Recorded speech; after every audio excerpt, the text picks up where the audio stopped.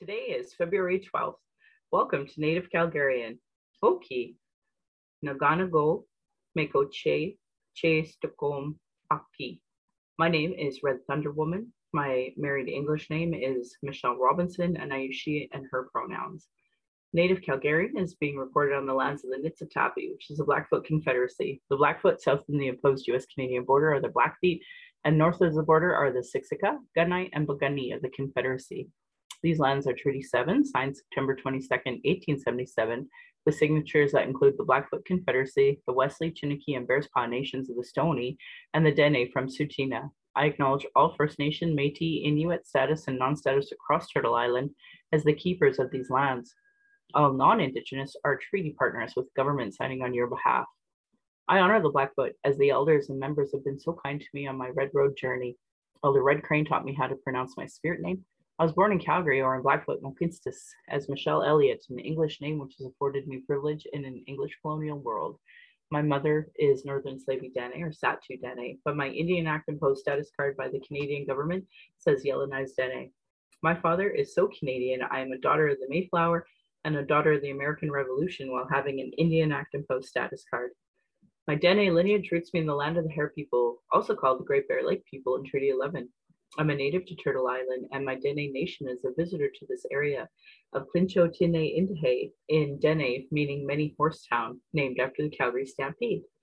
Land acknowledgements are critical for creating a safer space for Indigenous, as well as honoring the host as a guest and acknowledging your role as a treaty partner.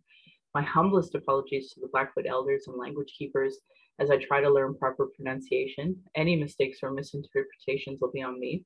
I encourage questions so that misunderstandings can be cleared up as soon as possible. I do not speak on behalf of all Indigenous. I just share what I know as I walk my red road. My Patreon account is Native Calgarian, where you can pledge and support. Thank you to previous donors for showing your support. If you value listening or watching and can afford to give, thank you. To those who cannot afford to give, love to hear from you at nativeyyc@gmail.com, where you can send in your comments or questions. Also, giving a review helps, whichever medium you're listening from. I have a YouTube channel where you can go and subscribe. Go to nativecalgarian.com for the latest podcasts and pin posts on social media. And today I'm so lucky to have my friend Devin join me. Devin, would you like to introduce yourself? Yeah, I'm Devin Hargreaves in Lethbridge, Alberta on Treaty 7 lands. We go back a long way, I would say, provincial politics, federal, and past candidate for the Liberal Party for the riding of Lethbridge. And yeah, happy to be here. We've had many great discussions offline and can't wait to see what comes up today. Right. And another win in your hat, I think, is the conversion therapy ban petition that you had got started. And Matt and I talked in the last episode, and I was trying to explain to him how hostile Taber was and putting together that and what it's really like to be in Alberta. But I think over the last couple of days, a lot of Canada's kind of gotten a better taste of what it's like to be in Alberta. Yeah, I think at least the Lethbridge riding is quite progressive, but politics is a pendulum and it swings left to right at times. And I think with a lot of the rhetoric that we saw out of the States over the past presidency really escalated kind of that far right swing in Alberta, and I'd go so far as to say Canada, and it's disheartening to watch. I don't think it speaks for the majority, but it's the aggressiveness that they're coming forward with that we are seeing, and it does paint us with a bad brush. Oh, awful. A lot of folks out now in Ottawa today, though, are starting to breathe a little easier. It looks like on Twitter that a lot of these folks were asked to go home and are indeed picking up their tents and their trucks and heading back here to Alberta. So I think, Alberta might look a little different, but because I, as far as I know, all of the convoys that are still planned to go from all around the province to the legislature are still a go this weekend. And the Coutts border still sounds like it's closed. So Alberta, obviously a very different ball of wax than the rest of the country is experiencing. I think Manitoba has a border now being shut down. So I'll be curious to see if the RCMP do some work there too. I don't know. I think a large part of the responsibility at Coutts does fall squarely on the provincial government. The border itself is fine. The highway is a provincial jurisdiction. We see in Ontario that they are stepping up. They did send the police in to clear the Ambassador Bridge, but that's due to the steps the province took with a state of emergency and things like that. And we have a provincial government that doesn't like to take responsibility, as we're quite both well aware, and in fact played into that sentiment that allowed a blockade to happen. So I think it was in 2011, I did a book club with Marcy McDonald's book about the road to Armageddon, and it talked about the rise of Christian nationalism and conservative politics in both the US and Canada. And it was Danielle Smith. She talked about what it was like going to those camps. So basically, for folks who don't know, conservatives federally and provincially have been going down to the States to these conservative Christian camps. And I think on air, she said her breaking point was their pro-life stance, right? So they're libertarian up to the point of controlling women. So of course she was like, oh, I'm out of here, and she left. But the point is that radicalization of conservative politics and that seeping into Canadian politics from American sources, that's been ongoing. And of course, the pandemic with People's Guards down obviously brought that up, and the willful denial by progressive Canadians about the extreme racism has just been so over the top. It's actually been very difficult for me to watch the gaslighting from progressives, frankly. So I think that there's a huge awakening from folks of how bad it's been, and the silencing of QT BIPOC for up to now. So I'm hoping that people will start fighting a little more for their democracy in a better way. But it's really hard because, like, I was just talking to my dad, and he's like lecturing me on things that I know that I'm like on the record talking about years before the pandemic, and people just they're not paying attention. They weren't aware. They didn't know the seniors crisis that was happening in the lodges and then on the hospitals and the strain on healthcare. No concept of any of it. For sure, yeah. And well, you and I both have been talking for many years about a wide array of topics that we're really seeing come to the forefront right now. And it's just that fact that you see it, you talk about it, and people take it for granted. Yeah. One thing I know you talk about a lot is just how racism can be subtle. We both have our own racism to some extent or other. And I think this rise of the far right, the rise of the neo-Nazism in some cases, it comes in so subtly that people say, well, we'll excuse that, that's not so bad, and then it will end up like we're seeing now with flying the swastika on Parliament Hill. And yeah, it's really a shame to watch.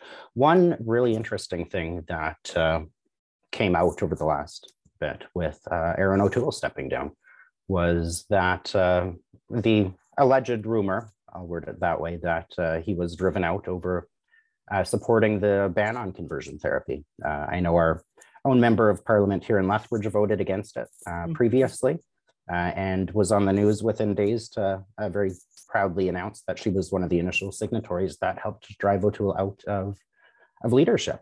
And I really hope that that's not a foreshadowing of things to come with a certain political party, that it does push it further right. But I guess time will tell. It is going right, though. Like here out in Alberta, like we have the Maverick Party, which was funded by this U.S. Trump Magda group, causing this entire convoy. And now the riding associate, or whatever her role in this party was, has gone missing with the GoFundMe. Like it's so incredible to me how everybody was, investigating Indigenous to be. Are we being funded by some foreign entity? And I've never gotten a check from George Soros or any of these other so-called funders, foreign funders. And ironically, like anyone who's ever worked in oil and gas knows that all the oil and gas is still funded and funneled through the US.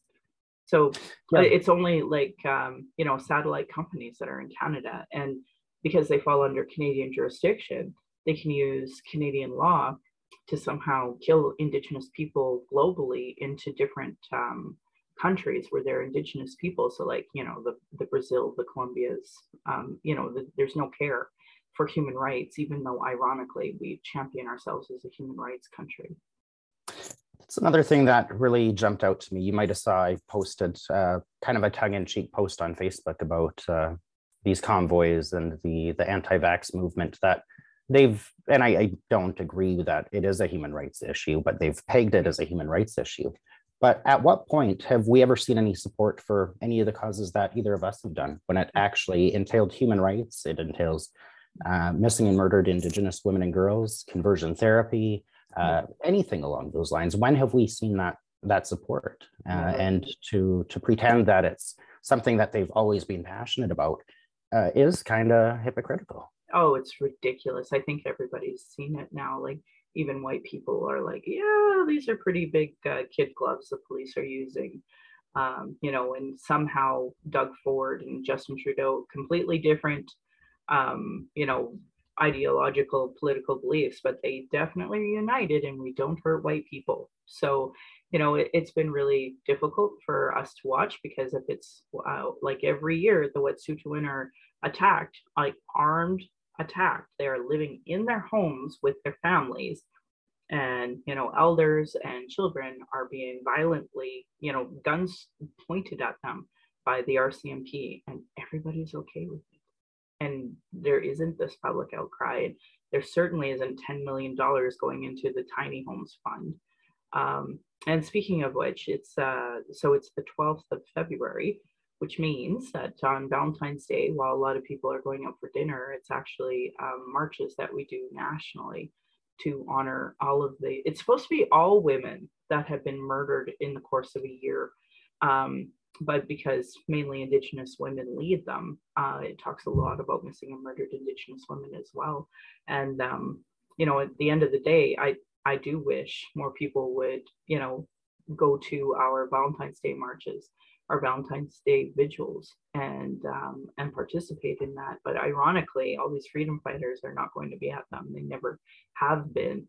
And even some of their leaders are now claiming indigeneity, which they very well may, but they haven't had a lifelong struggle of, oppression because of their indigeneity. And that's the ironic part, when people claim indigeneity long after the part where they've already, benefited from stolen land and imposed economy, and now they're suddenly Indigenous. And it's so insulting and hurtful for those of us actually who are Indigenous and trying to reclaim what's been stolen from us. These are things that I am seeing so painfully clear, and people have the audacity to claim to me they care about reconciliation, but they don't fund us.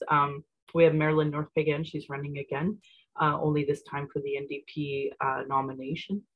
And, again, people claim they want systemic changes, but they don't volunteer for her, donate to her, nothing. Just like that was my experience as well.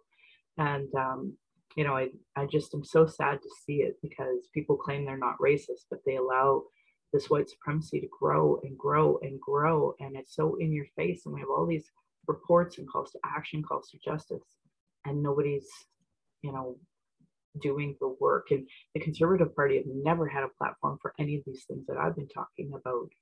So they don't care about our rights. They only care about white rights. And that's why they're always in pictures with Nazis and pictures with Proud Boys and pictures with the 3%ers or whatever the racist white supremacist group is of the day, supporting Convoy, which had swastikas and, libertarian flags and all sorts of crap down there that are ridiculous. But everybody in Canada has accepted it for so long. And I will never understand this, claim to care about human rights.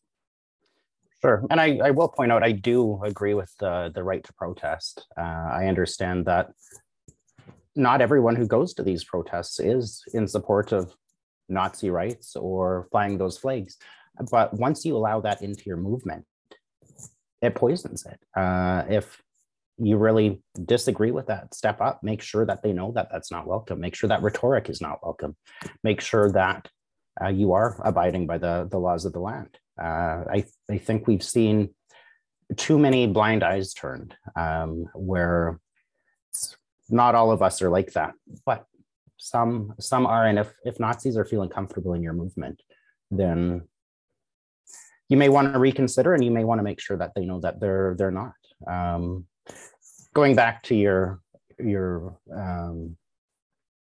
nomination you're working on.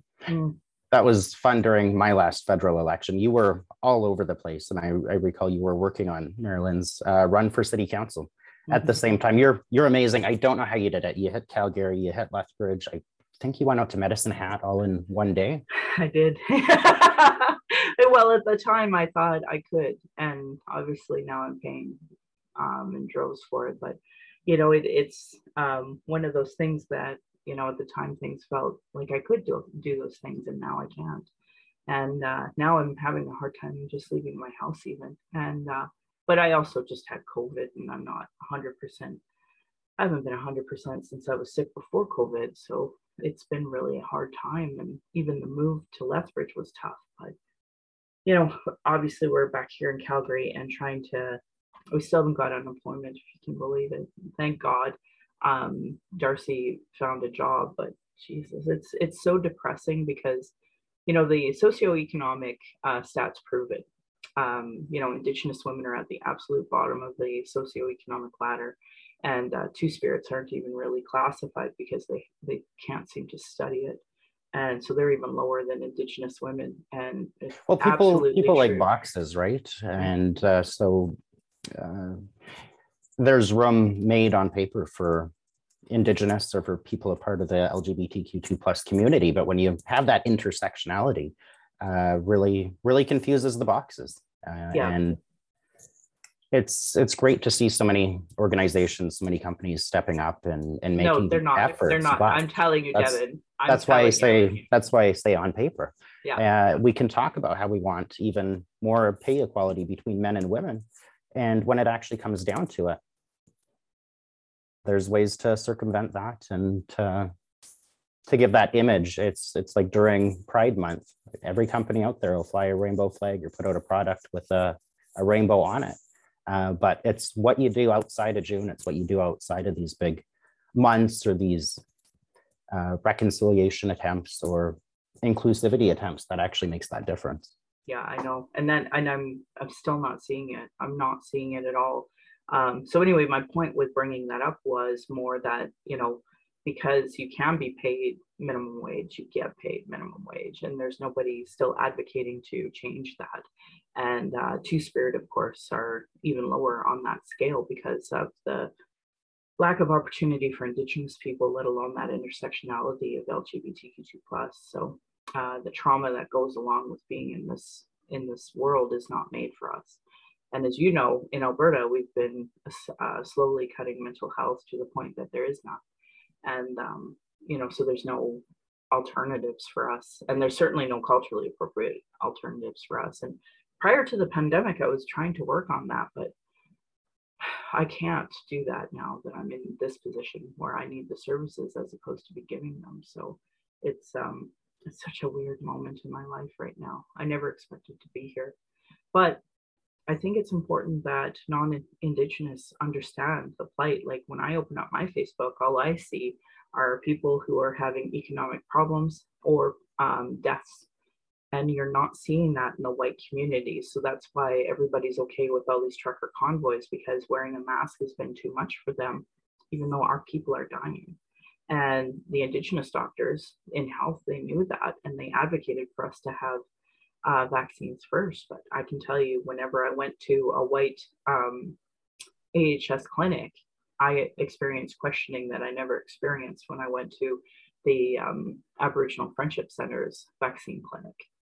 So it's the racism is everywhere, and the lack of healthcare is everywhere. And one of the things that I do appreciate being back in Calgary for was there was no doctors in Lethbridge, none. And the one I have here, like, she's a woman of color, ironically, but she has anti-Indigenous bias. So I'm not getting proper health care, and I'm not getting proper diagnosis about what's wrong with me. And I know that, white women, they get proper health care compared to non-Indigenous. And an example is that my friend he talks about it openly, how his partner's mom and his mom had the exact same diagnosis, but because the white mom's diagnosis was caught sooner, she was able to get healthcare and get past it, as opposed to Indigenous women who get marginalized, and she died. So I think it's uncomfortable to talk about. It's something that doesn't fit into this narrative. Again, even with corporations, with government, where we all want to appear to be inclusive, and it's easy to turn a blind eye to that. It's an uncomfortable topic to address and deal with. So I really thank you. You've educated me a great deal too. You had the partner of an individual who passed away on the show to share his story about that racism in the healthcare system, and that was I cried listening to that episode. That was a real emotional one. And I really thank you for the work that you have done to educate. And again, you put yourself out there, you do all this work, and then you turn around and post screenshots of the messages you get sent. It's yeah, some of them are funny. I mean, actually comical. But like, people in real life say that to me too. Like, when I quit my job, I got told, well, I thought you were a fighter. And I thought, wow, tell me you don't understand without telling me you don't understand. No concept at all. What she had said to me was awful. And but it's that power dynamic of the boss is used to talking down to their employees. And, it just makes me so sad, because I know, like, there were so many things I seen that no one should have to endure, let alone there's no accountability or security. So that was actually some things I wanted to talk to you about, now that I've seen firsthand some of how registries work. We got work to do. So I know mental health isn't something that Albertans seem to care about, but until it affects them directly. But for the trans community, so the RCMP have to do fingerprinting for a person to transition, so that they have the fingerprints of before and after their dead name compared to their new name. And that's an expensive process. All of the ID changes, that's an expensive process. These are things that I think should be covered under Alberta healthcare at the very minimum, or some type of programming. I know Skipping Stone here in Calgary has been trying to do that type of work, but like, it's overwhelming. And then the amount of permissions that you need from parents, and as you know, not all parents are going to be okay with that. And I think the education to the general public to understand how hard it is to get the doctors to go through the process with you to even transition. Like, that's not something that's easy to do. And a lot of people don't have that kind of healthcare that they can even access it. And, so that there's so much work to do there. And then the worst part is constantly denying people who need healthcare because they didn't have the right paperwork. So the Alberta government doesn't accept SIN numbers, SIN addresses, mailed SIN, and now even confirmation letters for permanent residency status for driver's license, et cetera, et cetera. And like, these are huge barriers of not having enough ID. And then I was actually on a community conversation with Bear Clan and with Taylor McNally of Inclusive Canada. We were talking about ID, and I was telling them what it's like being on the other end of it, seeing all of these resources going towards ID programs that at the end of the day, between the shelters or the police arresting, all those IDs go in the garbage, whether it's stolen at a shelter or whether it's stolen by the police when they take it.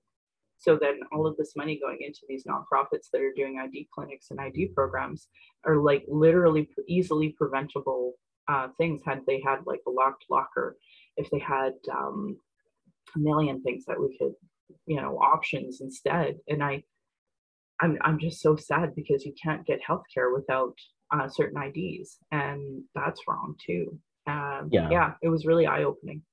And it's been an ongoing issue. I, of course, moved to Lethbridge in 2011, but before that, I was in Fort McMurray, and I did a lot of work with our downtown population. I couldn't imagine -40 that regularly and not having a fixed address. But that lack of ID, that the difficulty in obtaining an ID, or to, well, if you lose or have your wallet stolen with your ID, your healthcare card number, social insurance, because you have to carry everything you have with you. You lose that, and to try to get any of those again, to even access healthcare properly, to even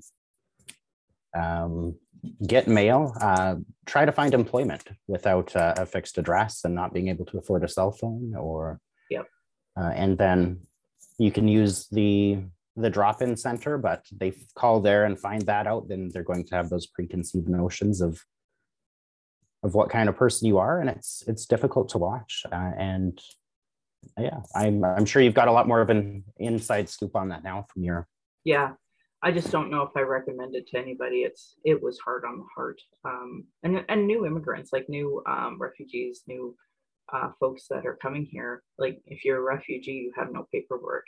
I mean, you have tiny bit of paperwork, but we don't accept any of that. And Jason Kenney was immigration minister. He purposely put up barriers that I don't even know.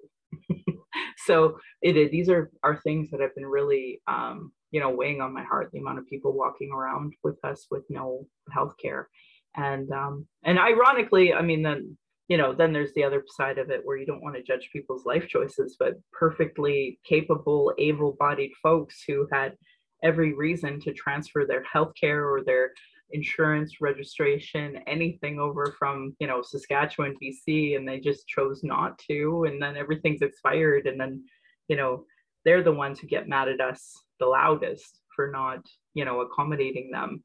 And ironically, like I got COVID, and a lot of our staff did, and there's no safety there. And I mean, you're hearing the nurses talking, or the teachers specifically talking about that right now. Because like 5 and under, they don't have vaccines, and just because you're 5 and over doesn't mean your parents were into giving you one either. So we're in a real predicament here where a lot of the teachers, I think, are going to be exposed to the disease, like it or not. And yeah, it's just too bad that they decided not to slowly back off on certain things. And ironically, these mandates were just, they were recommendations, guidelines, really. Like there wasn't really severe consequences to a lot of not following it. I mean, I walk around Calgary and I see especially men with their masks under their nose.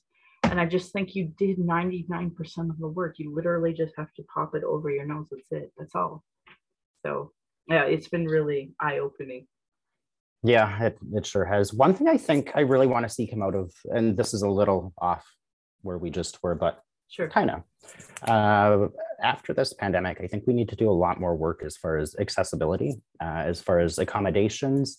I think the vast majority of people staying at home, working from home, meetings moving to online, things like that really showed what is possible.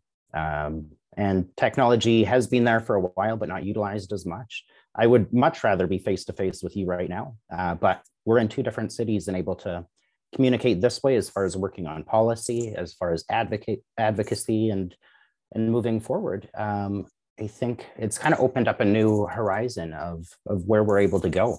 I've been advocating in the party for forever. I'm like, if you could just have an online option to participate in some of these policy discussions and, participating in conventions, not only would it be a better eco footprint that we're leaving behind, but also be more inclusive. And, if you drop the registration from, ridiculous amounts to something lower, you probably would have more people coming anyway, because they want to come.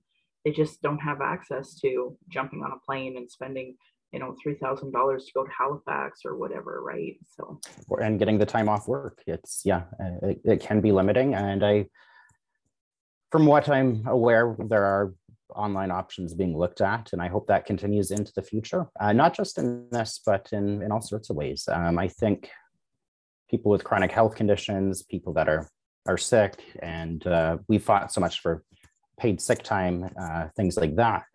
But just that ability, if you have a cold, to stay at home and work from home. I understand not all jobs allow for that. A mechanic cannot work from home like some others may be able to, but where it is possible, I think we need to start seeing more accommodations and more leeway.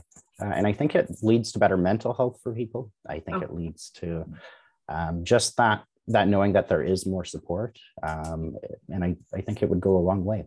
One thing we found when we did our conversion therapy campaign is that, and I won't name the name of it, there's an online petition platform that is widely used that really doesn't stand up to the federal government. They do have their online petition source, which is where we launched our petition, 18,200 signatures coast to coast. Why doesn't Alberta in 2022 have an online source to petition our provincial government? We wonder why our voting rates are going down, why more young people aren't getting involved, yet we still expect for any say in the government for someone to have to take that time to go around with a clipboard and get signatures that match. Again, if you don't have a proper address, that makes it very difficult for the government to take your signature seriously. And like I said, it's 2022. Why can't we petition our provincial government online? If they even want to do it with recall legislation, I think that could be very interesting to see where that went. We're in a pandemic. I don't think it's particularly wise to be going door to door with shared paper and pens. I know. Let's increase accessibility and get more young people, more people that can't make it out involved in the process and having a say. And I'm completely fine. A provincial online petition system should have rules and restrictions of how it's done so that it can't just be co-opted by people that aren't in the province. And it, of course, has to be respectful, follow proper I'm going to tell you a story. So when I was drafting Wells and Pipelines, SPIN 2 is the main government system that really holds all the land titles that everybody knows about. And they did a big system upgrade in about 2003, something like that. I remember it because I was working. And then when we got into it, it didn't look like it had changed at all. And seeing the RCMP fingerprinting software, from the Liberal Party, the software that we use for Revenue Canada, like these are all ancient software pieces, all of it. And they have no intention of upgrading any of this stuff. And that's the problem, is that our government is not maintaining and not staying on top of the technological advances that we could have. And they're so difficult to change. So I agree with you. I can't agree with you more, but I mean, this was long before the pandemic, talking about making our conventions more accessible, and there being so much opposition to it. And I think that, we just see that in government in general, where they're just not just like 20 years behind, like 30 years behind in software. I mean, when I was growing up and we were first introduced to computers, that's still the type of software we're using for Revenue Canada. And I don't know what to say, my friend. I think that we think because of movies and media that our governments are staying on top of this and have the best of the best of the best. And ironically, they don't. And I think you see that with the ambulance service, for example, where, they're using old GIS as opposed to modern Google Maps, where you and I know I can go to Google Maps and find out the bus system better than on Calgary Transit, because they're just not willing to adapt. Yeah, things changed fast. During my last election, we were out on the west side of Lethbridge there, and input the address. That gave us a marker, but it didn't have the streets yet even. So times are changing fast, and adaptability definitely does have to be something that we go with. But I am kind of sarcastic here, but does it really surprise us that our provincial government is 20 to 30 years behind? Well, look at the policy coming from them. Honestly, I feel like they're trying to go backwards, like, obviously with their curriculum, talking about pen and paper when I'm talking about computers. I don't even know what, like, I don't know how to speak that dumb frankly, I don't know how to come down to that level and understand where they're coming from at all. And she's an education minister. And, you know, as much as you and I can laugh, which is true and it's hysterical, but at the end of the day, our voters are freedom convoy folks. They are of that intellect where they don't understand the education system. They don't understand the computer system. They don't know the barriers people are experiencing. And I heard this really cynical post, and it basically said the reason why people want to end the mandates and employers want employees back into their offices so that they can control them better, you know, so that managers can justify their, you know, micromanaging, et cetera, et cetera. And I'm like, as cynical as that take is, that sounds like capitalism at its finest. So, you know, I'm not going to discount it. I'd love to make a world that is, you know, more accessible. And the disability community's been advocating for this long before we ever were, for the convention even, because I'm able-bodied, so I don't even know all the barriers that people are facing, and I get to hear about it second, third hand at times, and I don't know.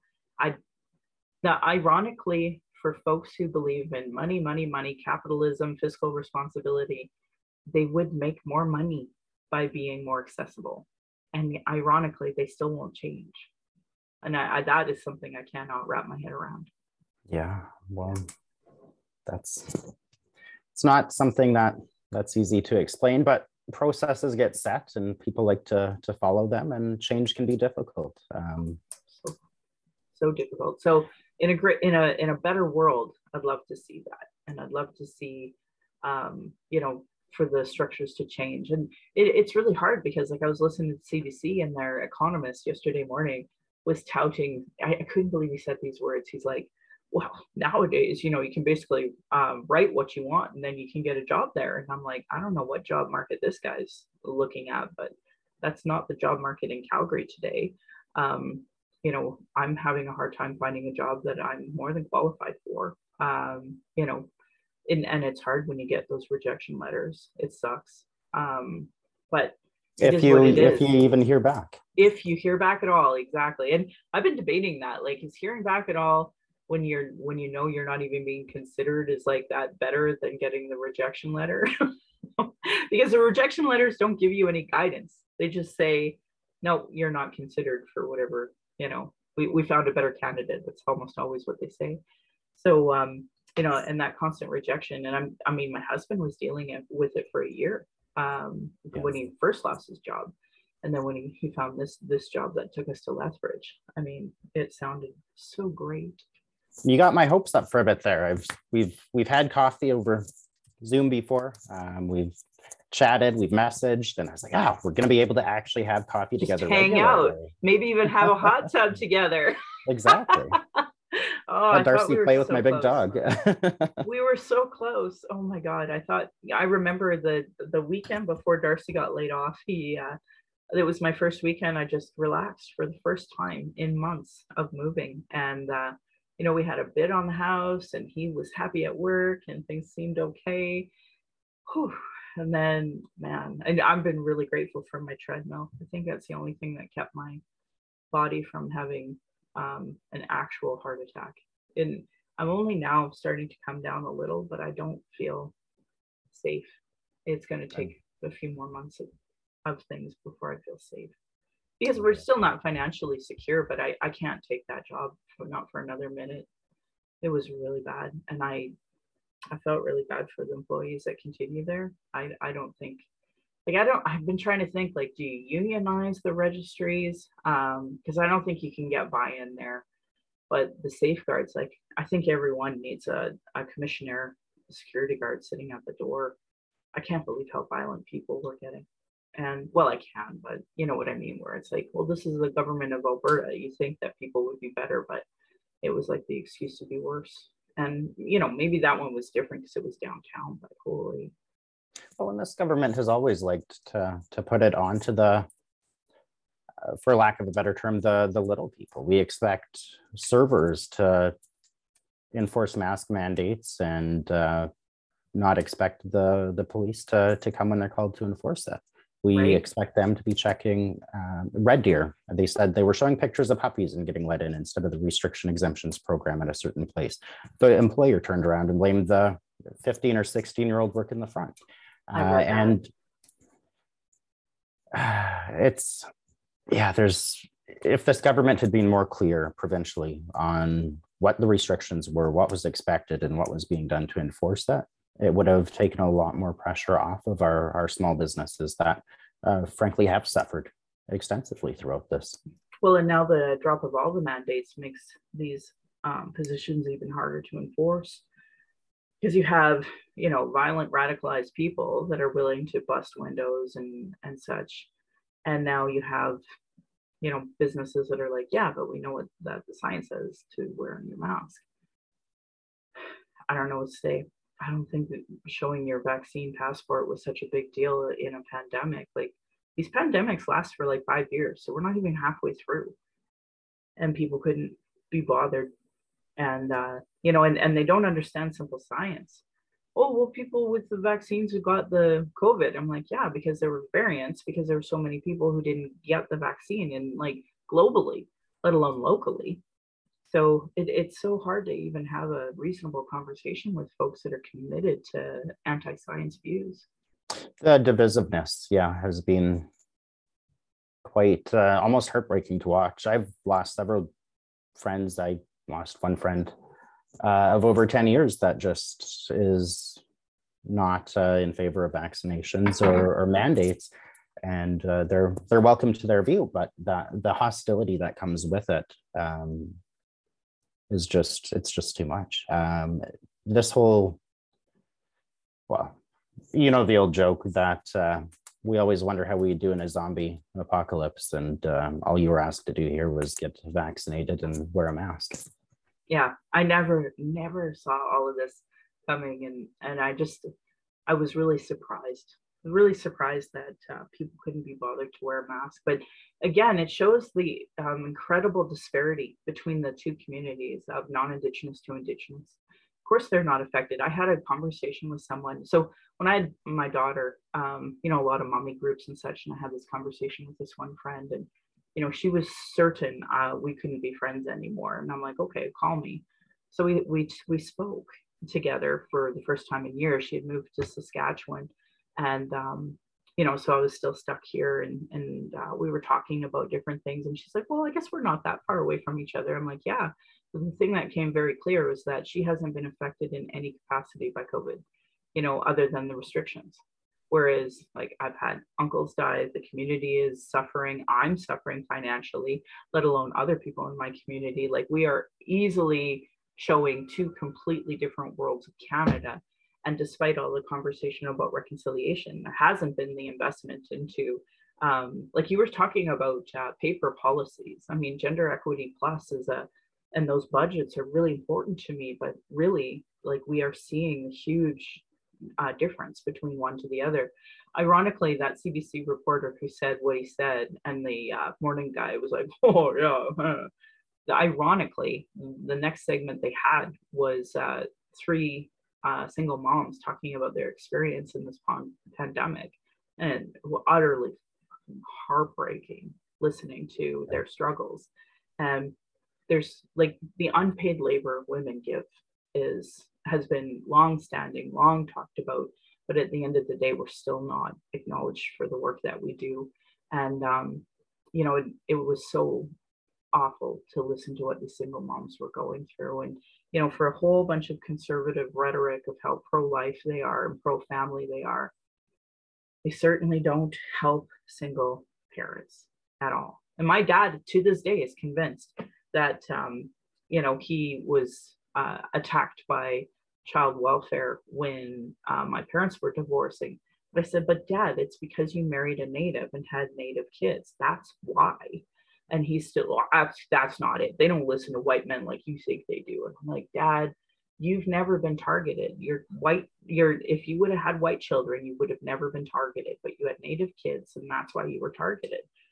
And he's not sure about that. Well, I don't know if I agree with that. I'm like, okay, well, okay. You can't rationalize with that guy. So, well, on certain subjects, but ironically, he thinks, despite all of this, you know, knowing what actual fascism is, he still thinks that the governments are being fascist. And I'm like, this isn't fascism. There's not police knocking on your door, shoving a vaccine in your arm. This is like, that is not happening. All they asked was that you stay home if you're not vaccinated, stay home if you're vaccinated and you're showing symptoms. Right. Wear a mask when you go out. At what people point? Aren't caring about that. They're not wearing a mask anyway. You know, they're not. So no. I don't know what to say. I feel pretty stupid even myself, though, is you know, watching the Olympics and seeing our Olympians wearing masks at the peak of their women's team, yeah. At the peak of their hard work. And I'm like having a hard time going up and down the C-Train platform with my mask on. There's a reason you and I aren't there. We're here watching. Right? Man, they kick my butt, let me tell you. So yeah, I was pretty surprised with but it's not just them. Like lots of the Olympians are wearing masks while performing, like their high performance. And I'm like, oh, man, like that's inspiring, seeing our athletes still wearing their masks despite the insanity around them, and not letting that be the thing that, you know, stops their performance, their you know, athleticism. Like they're so inspiring, and that, you know, that just makes me look down so much more. These freedom convoyers, like I'm like, man, do you know how stupid you sound? Like literally wearing a mask. Once upon a time, scientists and doctors didn't know wearing a mask reduced those things, and we had like the Black Plague and the Spanish flu, all of these different pandemics, and just wearing a mask helps everybody, and that was too much to ask for the privilege. And another thing that was never, or is undervalued, is the speed at which our federal government, I should say, moved. The criticism of restrictions changing. Well, we've never dealt with this before. Of course, things are going to change. We're always working with the best information we have available. And yes, things do change. Different strains come out, and we've got to be able to roll with it. And it's about keeping your friends, your family, and your neighbors safe. And ironically, I found it was, again, Jason Kenney and the provincial government that became the barriers for any of the positive actions that were happening federally. You know, and so the Indigenous community and the health community advocated for Indigenous to be one of the highest priority for vaccination. And if it wasn't for this government listening, like Mark Miller and Carolyn Bennett, for, you know, the faults that they have on maybe some of the governance structure, at the end of the day, they listened and agreed, and we were highest priority, which matters because we are going through the genocide again through this pandemic in a different way than the regular genocide that Indigenous face through Canada. And a reminder to folks listening, during the Spanish flu, they actually shut down governments. They just shut them down. They're just like, okay, we're done until after the pandemic. There was no guidance. So, and then to see our elected officials, you know, going to Hawaii, going to Mexico, like it was such a slap in the face. What are you thinking? It was such a slap in the face. I mean, a lot of us can't even afford to take time off now, let alone, you know, jump down to, you know, a vacation. And ironically, I guess Justin, while he was recovering from COVID, he went skiing in Quebec, and like the Conservatives are totally blasting him for it. And I'm just like, your own people went to freaking Mexico, went to Hawaii. Like we had Hawaii Gate as a stupid hashtag. And you're really getting on him for going to a ski resort by his house? Like, I don't know Jason Kenney has ever vacationed in Alberta. Ever. Like there's no other place that I've nobody knew that he lived here until he became premier. It's true. No, I know, it's true. And then the whole scandal about him using his like mom's seniors lodge basement as a staging, that was like, it was a funny joke, but it's not funny because, you know, when I ran municipally, one of the first questions that was asked at the door, well, do you live in the riding? Yeah, I've lived in the riding since 2005. And, or I guess like it would be the ward here when talking about municipal politics. Anyway, it didn't matter when it came to voting. It didn't matter. And doesn't matter that, Jason Kenney basically lives in Ottawa. He wins by a landslide here all the time. So it's so hard because people are so hypocritical in their ideology when it comes to certain things. And at the end of the day, we have an Easterner running the province with the stereotype that he thinks the province should be run by, when that's I don't find most Albertans to be that unreasonable. Usually, if you call them out on things, they'll in the end agree, or at least have dialogue. But now we're just seeing, he blocks everybody. He won't even have dialogue with people. He won't hear other opinions from people who have been here. And that's what's really frustrating for me, is that you can't even have dialogue. I mean, I've seen that federally, which is why I became a federal liberal, but they won't even return phone calls here. They don't need to. They don't have to. I do think that Alberta is a lot more progressive than it's given credit for. Yep. I think after, honestly, decades of conservatives being elected and re-elected, I think there comes that level of fatigue. Is it worth fighting for? Is it worth fighting against? Is it worth? And I think over the next, I would like to say, hopefully by the next election, probably take a bit longer than that, I think we will start to see more progressive voices in Alberta. Hopefully in our lifetimes. And I think as younger people become a voting age and mature and grow up, I think we will see a definite shift. The racism, the homophobia and such is I'm not saying it'll ever go away, but hopefully in the next few decades that starts to come down and be less prevalent in our society. I know the work that you and many other great advocates do contribute to that. What it really comes down to is people educating themselves. And like you always post, it's not your duty to use Google. Do your research, Google, and educate yourself. There's so much room for progress in all ages. I've been overwhelmed by the progress I've seen in some very senior residents of Lethbridge that came up to me after conversion therapy was banned to thank me, that they've followed it for years. He said, my daughter's a lesbian, and so you have no idea what that meant to me. And just Southern Alberta, someone well over the age of 80 years old to come up and shake my hand and thank me for that we've got a lot more support. And I think it's just a matter of people need to use their voice and be an ally and step up. It shouldn't always be you having to fight for these things, right? Yeah, but I will say, I think that Canadians need to understand how hurtful and insulting it is to tell Indigenous people this isn't who we are, because it is who you are. It has been who you are for years and years. And, people's idea of allyship has been really, really difficult for folks to swallow who are actually oppressed. And I hope that that's the shift that we see, like you're talking about in the next, rather than performative, that it's actual like systemic changes. While I rail for more accessibility as far as petitions and such, at the same time, I'm not sure if you had a chance to read it. My article in the Knock Knock blog that went out at the end of January there, I do take issue with people's advocacy being limited to Facebook. I do take issue with it being limited to online and behind a screen. Yeah.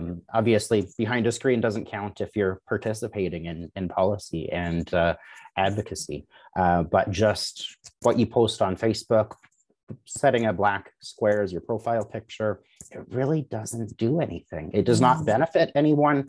Sure, it looks good, but unless that's followed up with concrete action, concrete support, people have different strengths. Some people have a strong voice. Some people don't, but have that ability to donate financially. And Yes. it's not a one size fits all. Not everyone can or is able to do the same things. Not everyone's in a safe enough space to speak out. But what I would say is I would encourage everyone to step up and do what you can, and surround yourself with people and groups that will make it safe to speak out and do what you can. There's safety in numbers, and I think we've both had very distasteful interactions with allies on both sides of our advocacy, and it's true.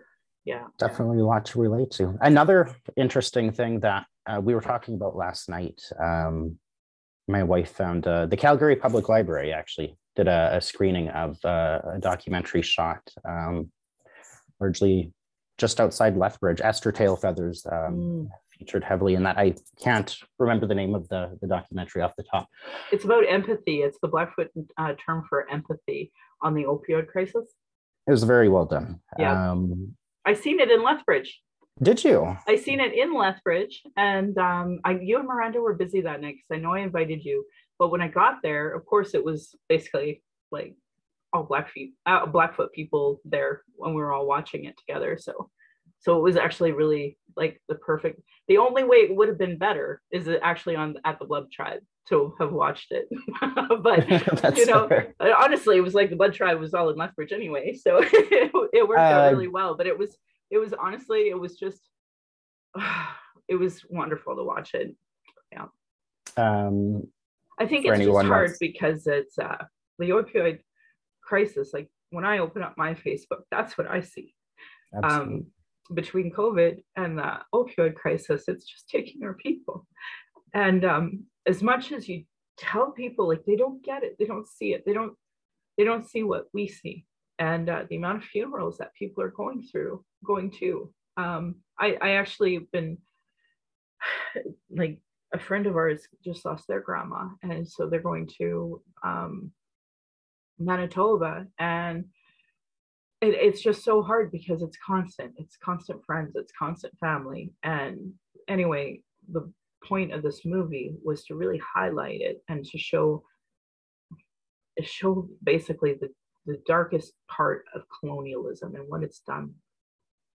Absolutely. And I think that's the big difference on policy, and why you and I ended up on the same side of the political spectrum is, and you referenced this earlier today, just kind of that money. And on the right, you have to save money. We don't pay for drugs for people without realizing that preventative aspect. We're saving our healthcare by providing substitutes, by helping people get off addictions or to wean away from it, whatever supports that individual needs. And between COVID and the opioid epidemic, I think it's a real wake-up call for Albertans. We have a lot to do to step up, really across Canada. You and I ran provincially on a platform of declaring a public health state of emergency due to the opioid epidemic. And I still feel strongly about that. I still think there's a lot to do. And I just don't think we're getting there as quickly as we need to with a government that continues to move regressive policies and ask for your Alberta healthcare number to use a supervised consumption site. Right. It's really incredible to me, the barriers that are against Indigenous people. And that wasn't even highlighted in that movie. And I couldn't help but think, because Dr. Esther Tailfeathers runs a methadone clinic, and you know, the humanity that she tries to give to that. And what I was thinking of Corey Ashley and Lillian Ashley. You referenced them earlier, you know, how you cried listening to Corey talk about that. And I couldn't help but think, like, if Esther would have been in that Hannah hospital, how different this outcome would be. Lillian would be here for sure. And, you know, we'd be having a very different conversation about that situation. But anyway, I just wish non-Indigenous understood the problems. And ironically, the opioid crisis was pushed by the pharmaceutical companies through the doctors. And there are lots of white people and settler people dealing with addiction issues because they don't really have a proper weaning system when it comes to opioids. So I give out naloxone and Narcans like candy, and especially when I was taking the stupid C train, all of our homeless population in the Marlboro C train, it's utterly heartbreaking. All of them impacted by Indian residential schools, all of them. And I don't know. We still can't get appropriate services that talk about colonial trauma created by the state, culturally relative support systems where you're allowed to smudge in buildings, et cetera, et cetera. Like it's just, and that was what I was trying to work on before the pandemic. But, obviously so much has changed in my life and my ability to be able to do more.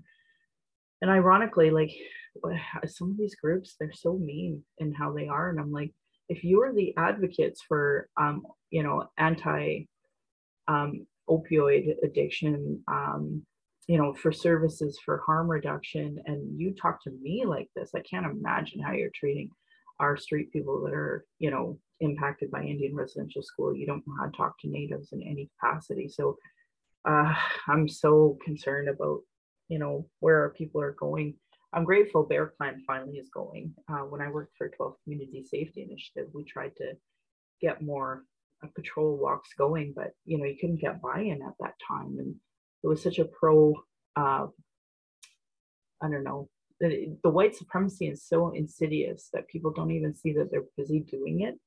So I was really glad when Bear Clan kind of became a thing, but it was, the pandemics made it more difficult for folks, the original founders, to necessarily continue doing that work too. How do you do it? I mean, I'm struggling. I can't imagine how other people are doing too. So anyway, I could go on and on. I hope that we kind of talked about some of the things we wanted to talk about today. Yeah, I feel like it just got better the longer it went. That's good. I'm really glad that we had the Sage Clan here that stepped up. They were featured a little bit in that documentary, and they've been doing good work for quite some time. And can I tell you something that really scared me when I was in Lethbridge? Yeah, for sure. Everybody told me that the cops, kids, they have their own gang and they beat up natives all the time. And when I was there was something called, I want to say, Safe Walk. It was like a red truck with like these decals on it. The watch. So I tried to talk to them during the Sisters in Spirit Vigil. And I was like, oh, do you know where Sage Clan is? And they were like, no, they just didn't even want to acknowledge me as a human being. So I'm like, holy shit, you guys are pricks. So anyway, and I've finally seen Sage Patrol, so I went over and gave them my Narcan, but I was like, why would you guys be like that? But then I realized that was the group everybody was talking about. And they constantly patrol downtown, but they don't know how to talk to Native people. Is there any way they can lose their funding? Or are they just a bunch of Nazis that are thinking they're doing good in the world? That's funded through the police department. So through They're the gang. I wanted to confirm that. They're not nice to Indigenous people. I experienced it firsthand, but I've heard so many secondhand stories. And that really scares me that that's being allowed at all. And if it's being funded through the police, that means it's taxpayer funded. But I mean, we have lots of harmful nonprofits here that operate too. So it's definitely a problem nationally as well. Don't want to take that away. So I'm very concerned about the safety of our people when you have that. Because as you can see with Convoy, the police don't hurt white people, but you can see in the hospitals, our people are constantly disfigured by people who are good people, right? I think there's a lot of work to be done as far as how we view, for lack of a better word, social services. I talked about this with a veteran friend, and yeah, I'm sure you've got similar stories and experiences. Sending police out on mental health checks is not always the best idea, especially with individuals with PTSD or another argument to fund mental health. Like that's the irony, is that all of the money we're putting into policing, we should be putting into mental health, and this will literally reduce it. Yeah, and I believe there's somewhere in Europe that actually, I'm going to have to fact check myself on this one later. You're thinking Portugal. No, that maybe that started sending out mental health workers with police, just that police would be that safety backup, but they're sending the mental health provider in to address these situations. I think there's a lot of research that can be done on that. There's a lot of research I'd like to see done on guaranteed basic income. There's a lot of preventative things we can look at that would actually save us in the long run, but because when you're preventing something, you can't quantify it. It does make it a hard sell. Well, we do have reports and studies to show it. Again, we just don't have leadership to implement it. Is really what it comes down to. So it's hard because you can know it, you can know that the solutions are there, but you just don't have folks in positions of power is willing to do anything because they're obviously run by not the people, by the lobbyists. I don't know. So it's and that's why we run. yeah. Let's say what we need to say our piece, and then go from there. And obviously the people who vote, they have to decide what they want to do. And it's been interesting watching the convoy and them complaining on Twitter, but not necessarily holding these politicians to account. Anyway, I'm proud that this podcast has given solutions and included cultural safety training, cultural first aid, and almost all of them to create a safer space for Indigenous, people of color, those with disabilities, and LGBTQ2+ to speak. Thank you, author Cheryl Ward, Chelsea Branch, Alicia Fridkin of heretohelp.bc.ca. They have a great article about what is Indigenous cultural safety and why I should care about it. And I wish it was mandatory that anybody who deals with public has to read this as a call to action 57. Their work and those cultural action tools I've said over hundreds of times on my podcast, so please support Indigenous work like that as part of your reconciliation work and settler understandings. I'm just lucky enough to highlight and repeat it here. Internalized racism and lateral violence is another form of violence Indigenous and marginalized folks experience by the structure of racism. Donna Bevins has a wonderful article about internalized racism in racialequitytools.org. But also, if you were to just Google information on oppression dynamics and internalized hate, you would find tons of information. Do's and don'ts for bystander intervention, American Friends Service Committee. So if www.afsc.org, they have do's and don'ts for bystander intervention. So if you see, a woman being harassed by, a truck convoy, or maybe somebody's mask being ripped off their face by some anti-masker, these are things that you can do.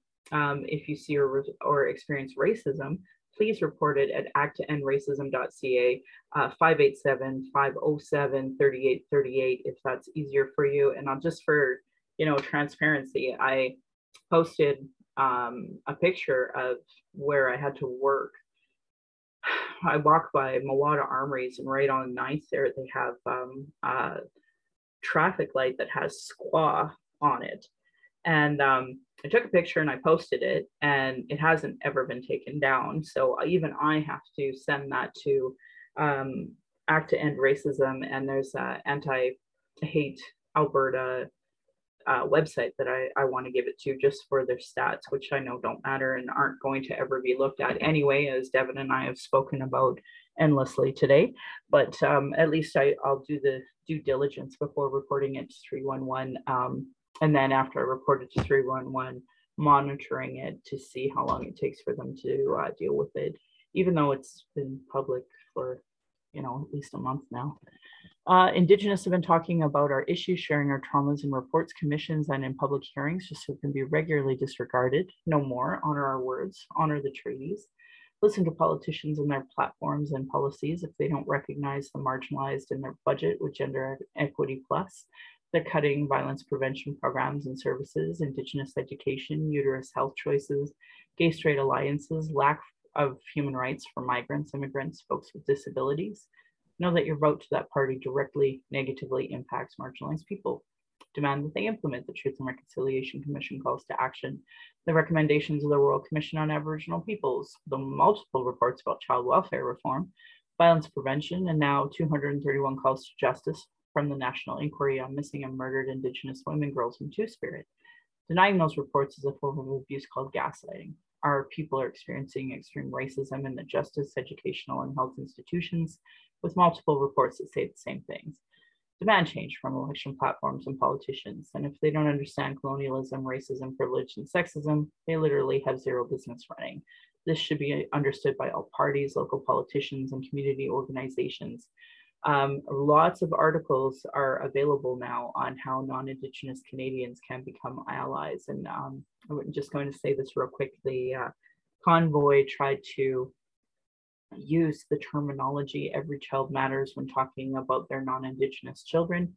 They also tried to make Orange Shirt Day outside of September 30th, showing their ignorance for TRC, but also the story behind it. I don't know what to say. I want to help people, but so many people are so committed to misunderstanding it.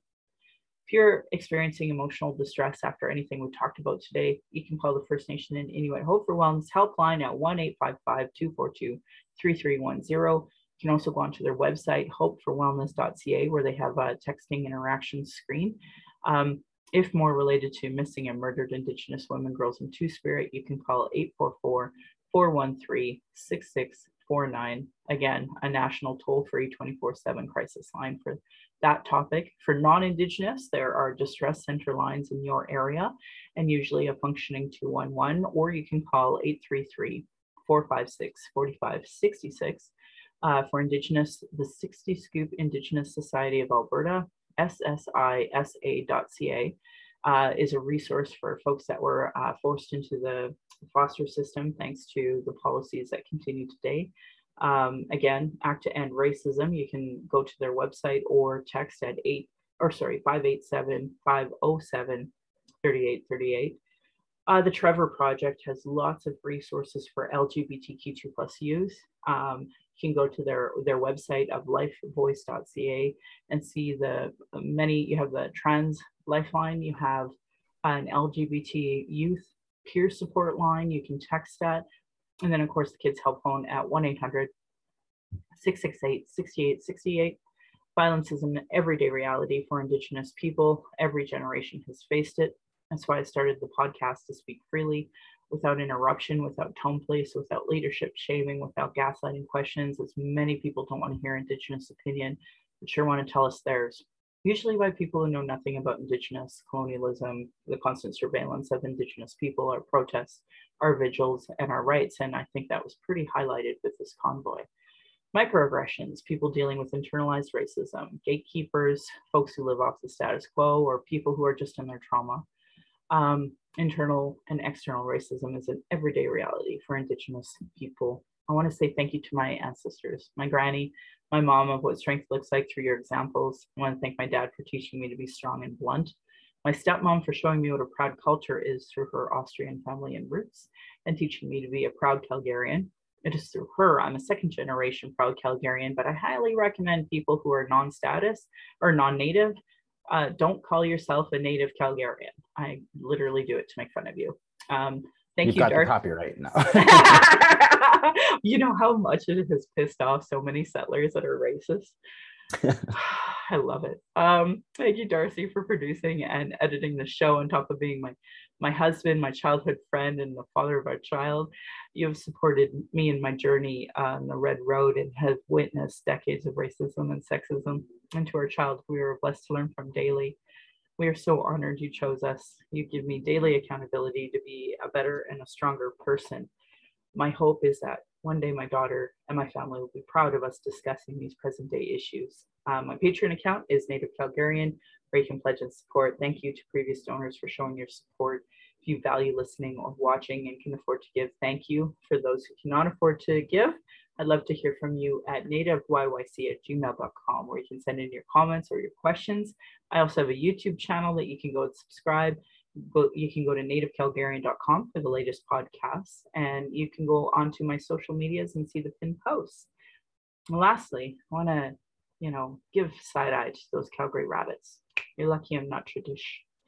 And my beautiful cousin responded, or you'd be in my dish. Thanks for listening.